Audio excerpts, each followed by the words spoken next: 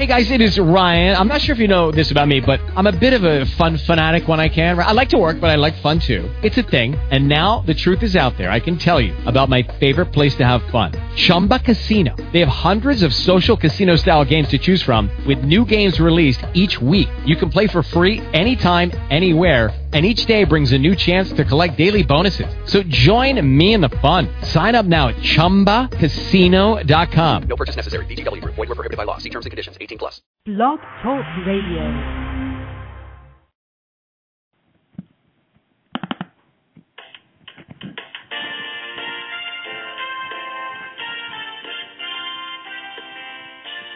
Good evening and welcome to the Coffee Clash. The Coffee Clash and Special Needs Talk Radio Network feature outstanding programming for the special needs community. Our team of hosts provide educational interviews. Our shows are not designed to provide listeners with specific or personal medical, legal, or professional service or advice. Parents of children with health issues should always consult their healthcare provider for medical advice, medications, or treatment. Any show discussing rights and law for special needs children and special education are presented as general information and not legal advice. Special Needs Coffee Clash Limited does not promote any host's or guest's individual practice, programs, treatments, or products. We thank you for joining us and are proud to provide excellence in broadcasting for the special needs community. And now, on to the interview.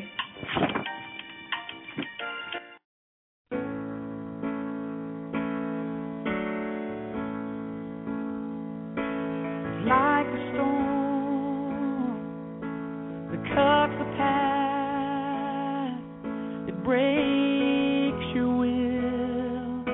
It feels like that. You think you're lost, but you're not lost on your own. You're not alone. I will stand by you. I will help you through. When you've done all you can do and you can't cope, I will dry your eyes. I will fight your fight. I will hold you tight, and I won't let go.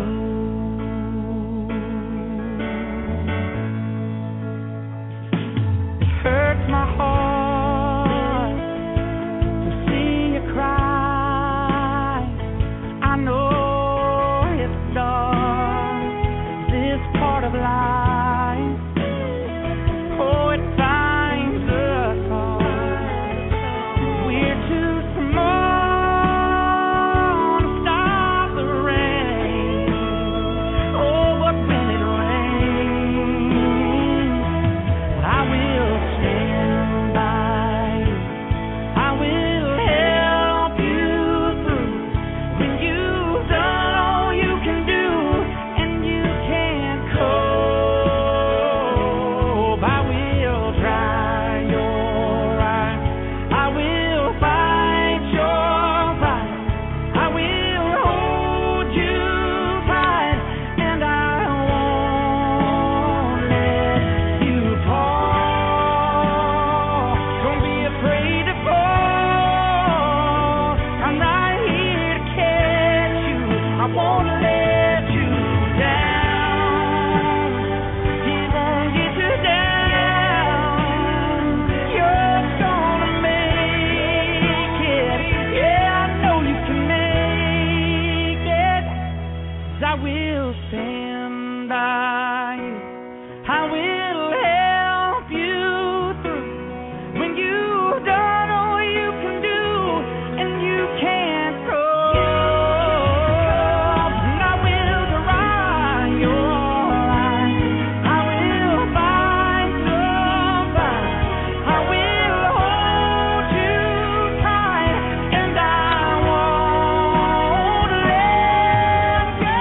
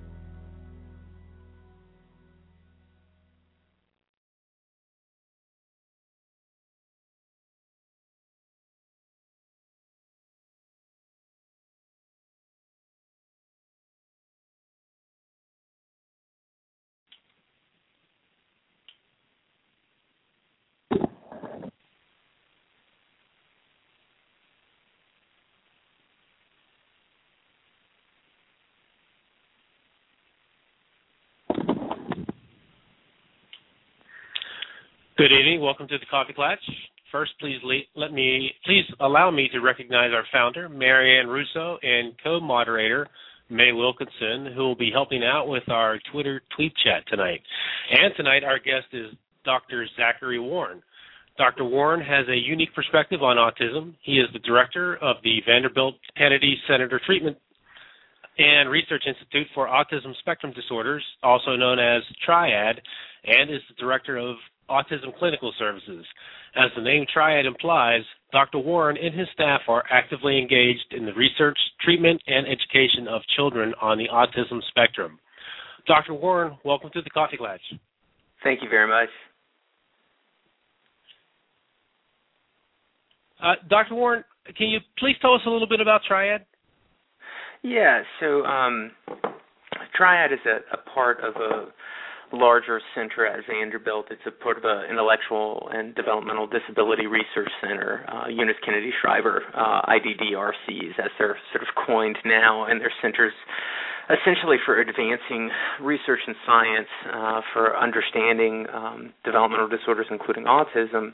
And TRIAD is an institute housed within that center that is essentially devoted to facilitating clinical services training programs and research programs that are designed to basically help families of individuals with autism and individuals with autism themselves in a number of different capacities. It's been around for about 20 years or so. I've been with and affiliated with TRIAD for about 5 years. And sort of how we started was in a fairly rural state. The former director, Dr. Wendy Stone, really utilized the university and the university's name to develop a statewide sort of training and learning collaborative network with the Department of Education. And really that has been sort of the cornerstone of our work for the past couple of decades, really developing networks to try and train, teach, and reach as many parts of Tennessee and basically the region now. In addition to doing those training activities, TRIAD's been devoted to facilitating the development and enhancement of clinical services, primarily with our attachment and affiliation with the Children's Hospital. So I direct some of our autism services or help organize our autism services within the pediatric hospital right now, really trying to develop model systems for not only identification but more effective handoff to service systems. And then a huge component of what we do as well is really to try and partner with research scientists, and this is either through sort of consortium research programs or with the scientists from all the different disciplines, biomedical to very behavioral at Vanderbilt, to help provide them with the resources, technical expertise and consultation to make sure that they're able to do the work that they want to do. So that's a bit about TRIAD. I've been with them for 5 years, directing it for the past 2 years. I'm a clinical psychologist by training. I actually got into working in this field. My graduate work was more in terms of working with infants and toddlers who had experienced severe abuse, trauma, and neglect in inner city Miami years and years and years ago, and really was very interested in understanding, the implications that those adverse conditions really had for impacting social and communication development in a really deleterious way. And that expertise in terms of understanding social and communication sort of development really lended me more to working with trying to understand autism in its earliest form. So that's probably a lengthier explanation than you wanted, but that's a bit of my background. That's great. Now, you've recently published a comparative effectiveness review titled Therapies for Children with Autism Spectrum Disorders. Can you give us a parental executive summary of your study? Sure. So I think the first thing to know about that study is this is a study that was commissioned, and it was commissioned by the Agency for Healthcare Research and Quality, which is an organization that's really committed towards trying to understand interventions, therapeutics that can be translated on a consumer level. So taking sort of what we know, whether that be about autism or whether that be about a medication for overactive bladder. Mm-hmm. ARC oftentimes will sponsor through these EPC networks. What do we really know? And this was a topic that was nominated to ARC through Autism Speaks, and then also the Medicaid sort of learning collaborative. So the state Medicaid medical directors really are in the position of really trying to figure out how best to serve individuals with autism in many different capacities, and having to make financial decisions that I would hate to be making myself, but they're in that position of having to do that, particularly in a time where it's really tight in terms of making those decisions based on a lot of resources. But that's the summary of how that was conducted. And then basically what we do is we apply EPC techniques, so evidence-based practice centers. There's a network of them around North America, and they have very specific sort of methodologies for saying, okay, let's go after, all of the literature there, and through a specific design, try and synthesize it down to levels that would speak to either specific outcomes or specific populations or specific decisions. And so that was the focus of this initial report, was to say, well, what do we really know? And this was the original report was for children explicitly. It was for individuals who were 12 and under and their families, and saying, what do we know about services? And we did a comprehensive literature survey and tried to break that down on a level of saying, really what do we know about the strength of the evidence that exists there? And it's a very unusual, not unusual, unusual is the wrong word for it, but it's a hard approach to understand, because they talk about strength of evidence ultimately in these EPC reports. So they're saying, do we have the data that suggests X, Y, and Z? And oftentimes what we found, unfortunately, in terms of many areas of the research for autism spectrum disorders, we don't yet have the data that really help us on a consumer level understand what specifically we need to be doing for a specific child, for a specific family, in a specific community, and know what the results are going to be. A lot of people, and so in many respects, there's insufficient evidence for helping guide a lot of these key decisions that need to be made, and that we think are going to have potentially very potent effects in terms of their developmental trajectory. We just don't have the evidence that we want to have. In terms of what we did find strength of evidence for was certainly within the field of sort of intensive educational behavioral interventions, developmental interventions.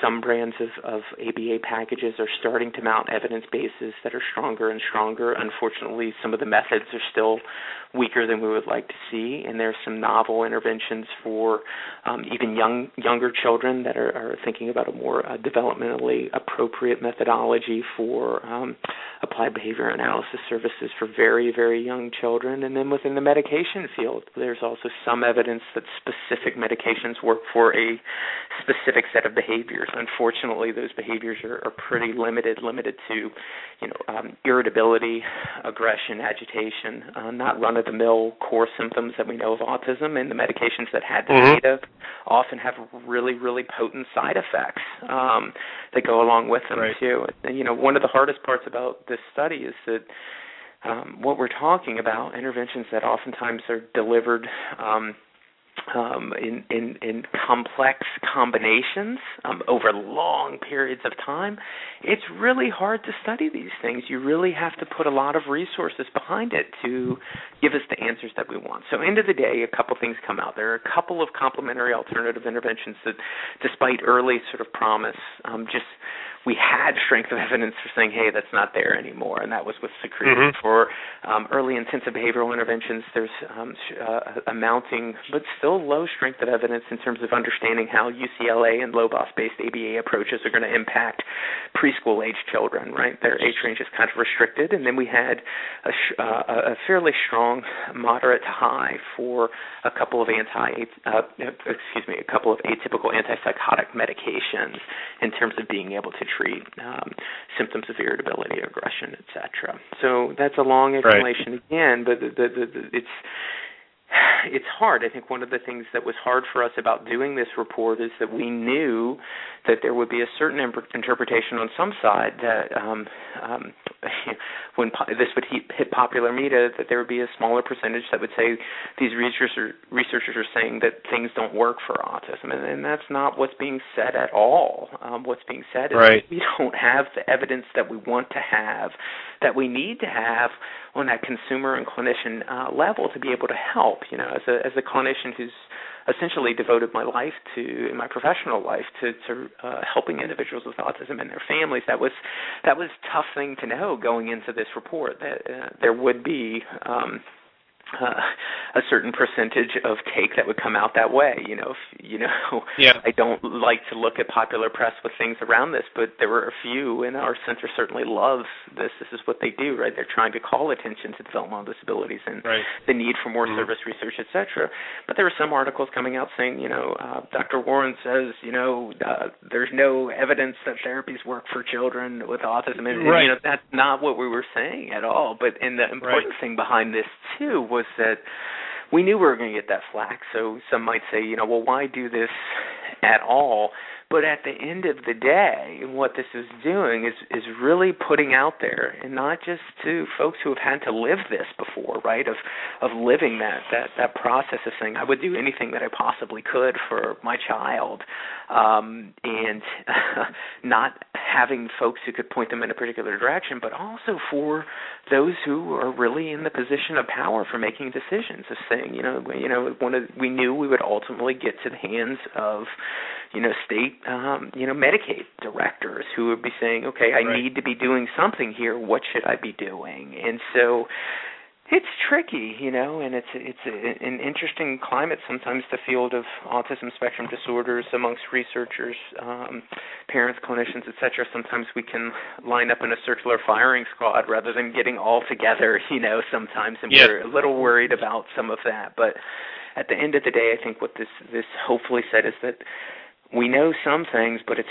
far too limited, and we need to be redoubling our efforts in a major way to really, tackle this problem. And the next step we're involved with now is saying, it's certainly not enough to be talking about young children and early identification and early intervention. And we were commissioned to do a companion to this that is basically talking about, well, tell us about young adulthood and tell us about the transition from adolescence to young adulthood, because if you think there's a low strength of evidence for therapies and interventions and plans for young children, then oh my goodness, let's talk about adolescence and young adulthood and say we really need in a desperate way to be focusing on research here and research that matters. So, again, that was a bit of a monologue to a very simple question, but that's how I summarize the research. Well, aside from that study, can you share with us any potential breakthroughs that you have seen when it comes to autism research? In terms of, what's coming, what am I interested in, or what do I think are novel sort of ways of thinking about it, or what are novel ways of thinking about it? What is there any promise out there with the research? Has your research shown any kinds of, is early intervention? Are we seeing any kind of breakthroughs with early intervention or things like that? I think I'm most excited about, but this is my bias, right? I told you, why I got into studying things in general. I'm just interested in early social communication development in infants and toddlers, and that runs across the spectrum, not just autism spectrum, but the spectrum, typical to many different difficulties. I think I'm really excited by the prospect that we now have in hand and having mounted evidence for this idea that we are capable of putting into play systems of care that can meet comprehensive needs of very, very young children at risk for autism, or where we were able to identify it at a much younger age. So I really, think about this model, and certainly that Jerry Dawson and Sally Rogers have put out in the Early Start Denver model, which has said, okay, well, we don't want to be drilling 18-month-olds around certain skills. We need to find out effective, comprehensive intervention paradigms that can meet them where they are, and really robust robustly impact where they're going to go. And, seeing data that can make those shifts from children who are accurately identified under 2 years of age and who they've followed up before and who are now being followed up at 6, where within the context of that type of study, I think they're moving towards, at least for some individuals, not all, but for some individuals, they can, in an ethically appropriate manner, talk about prevention or recovery. That to me is very exciting. The limits really? are obvious, and this is not for all, right? But this is for some children where we're able to identify before 2 years of age, really apply state-of-the-art methodologies that, quite frankly, aren't necessarily available to the folks that we would like them to be available to right now in wide form, but are developing. That, following up now at age 6, that there are some children where clinicians are able to say, wow, I'm not sure that I would be talking about this child as displaying any impairment at this point in time. Now, that's not the majority, but what that's telling me is that it is a worthwhile prospect towards thinking about how can we go lower and lower and lower and lower in terms of early development so that we could impact sort of core skills that are going to feed and cascade into really nice social learning opportunities so that children can be engaged in more of the ways that their folks and those in their environment would like them to be engaged and can learn more through some of those processes. So that's very exciting to me. I think it's also very exciting to be working with larger and larger and larger studies that are looking for the various different causes of autisms and seeing some of those play out, not in the numbers that we would like to, but certainly now being able to identify, examples of what we would hope would happen for a majority of individuals over time, that we might be able to identify specific early differences in terms of genetic profile that in some cases might be linked to, let's say, a metabolic disorder or linked to, the inability to synthesize a specific protein, and that we might have ways of remediating some of that early in development. That's exciting to me. Again, this is not happening on the level that I would like to, but on some of the genetics collections, they're now identifying small, copy number variants that are linked to specific biological processes, and those specific biological processes can be attended to. Not necessarily in curative ways at this point, but it's a push. It's where things are moving, not as fast as we would like it, but those are promising.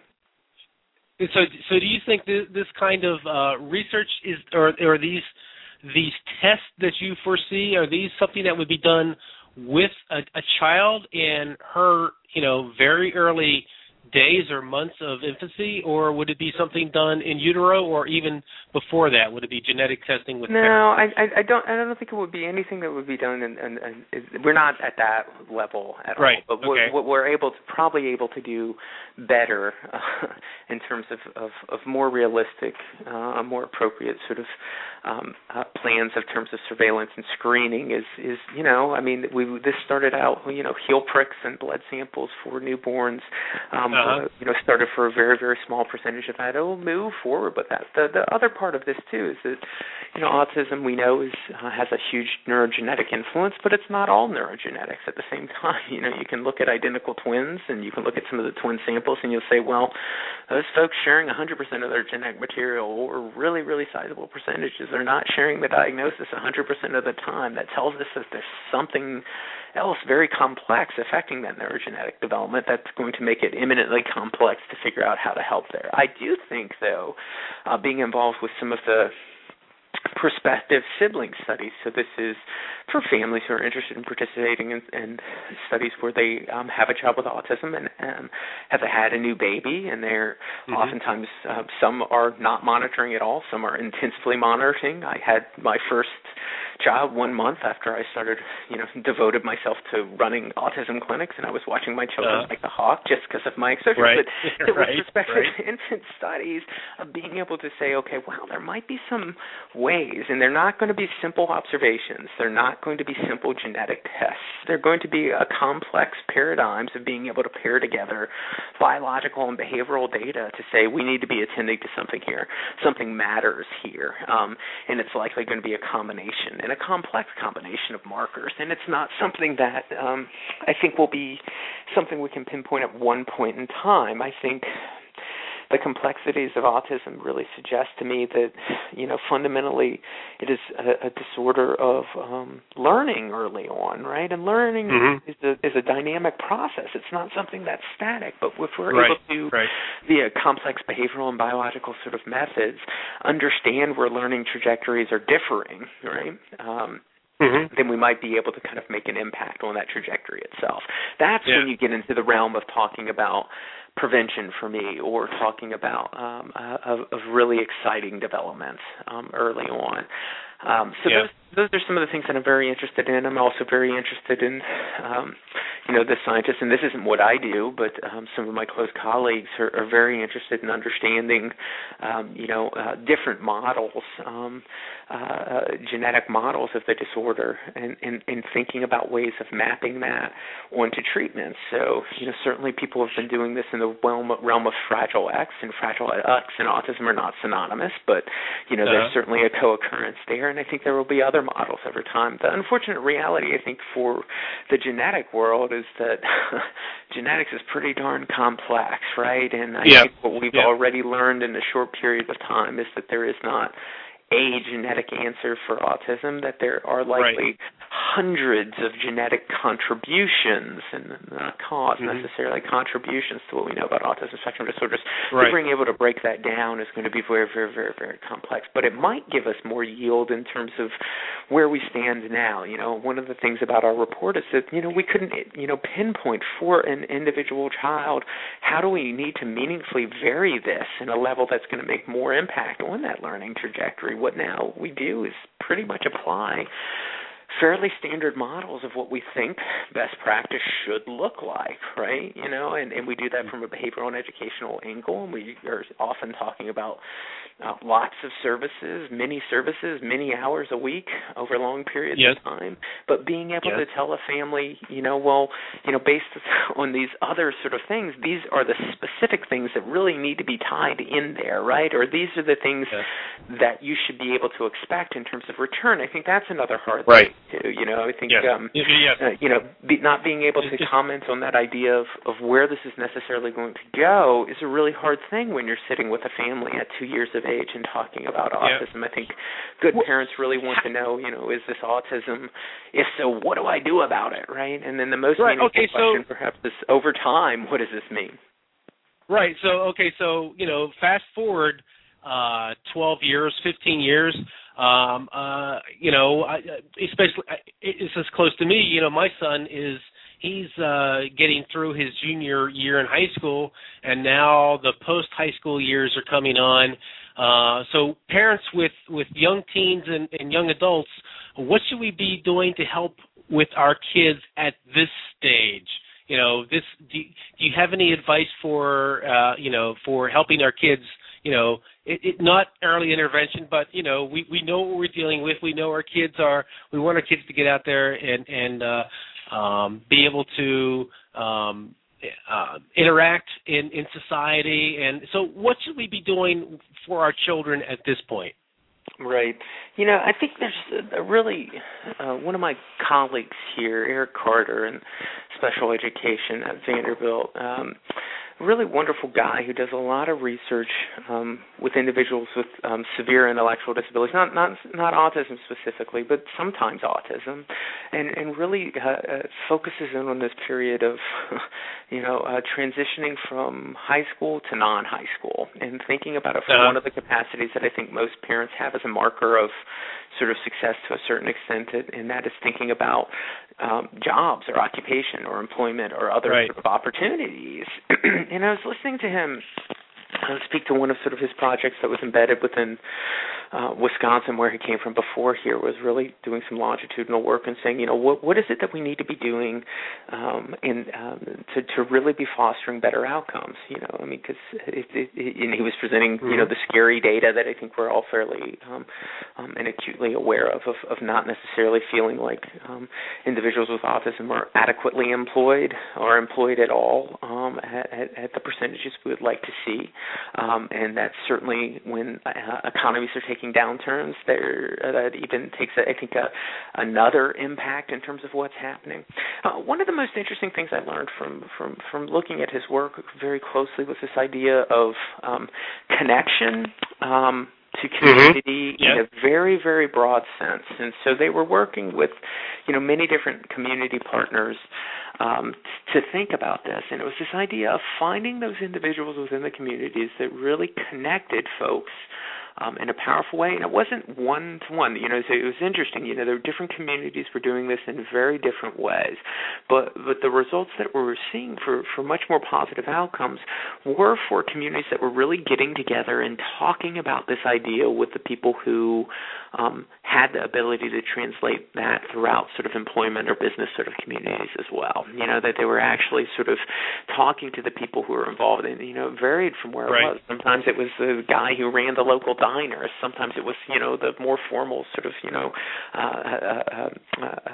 Chamber of Commerce folks or the mayor or other individuals. But really this idea of if we want our children, our young adults, if we want individuals with autism writ large employed at a higher level within our community, one, we need to be talking about that employment and those opportunities, not, once we're done, but we need to start talking about that very early on, and we probably need to be embedding that and priming that up very, very early within the educational sort of systems that children are involved with. And that, one of the biggest predictors of later employment is prior employment, right? And that goes for you or I or anyone else. But that idea of, if we're not having that all along the way, then that's a predictor that's not there. And if you're talking about an individual who might have some vulnerabilities towards achieving that ultimate outcome, then does that suggest that you should do less or wait? Or does that suggest that, oh my goodness, we actually need to be doing more earlier in a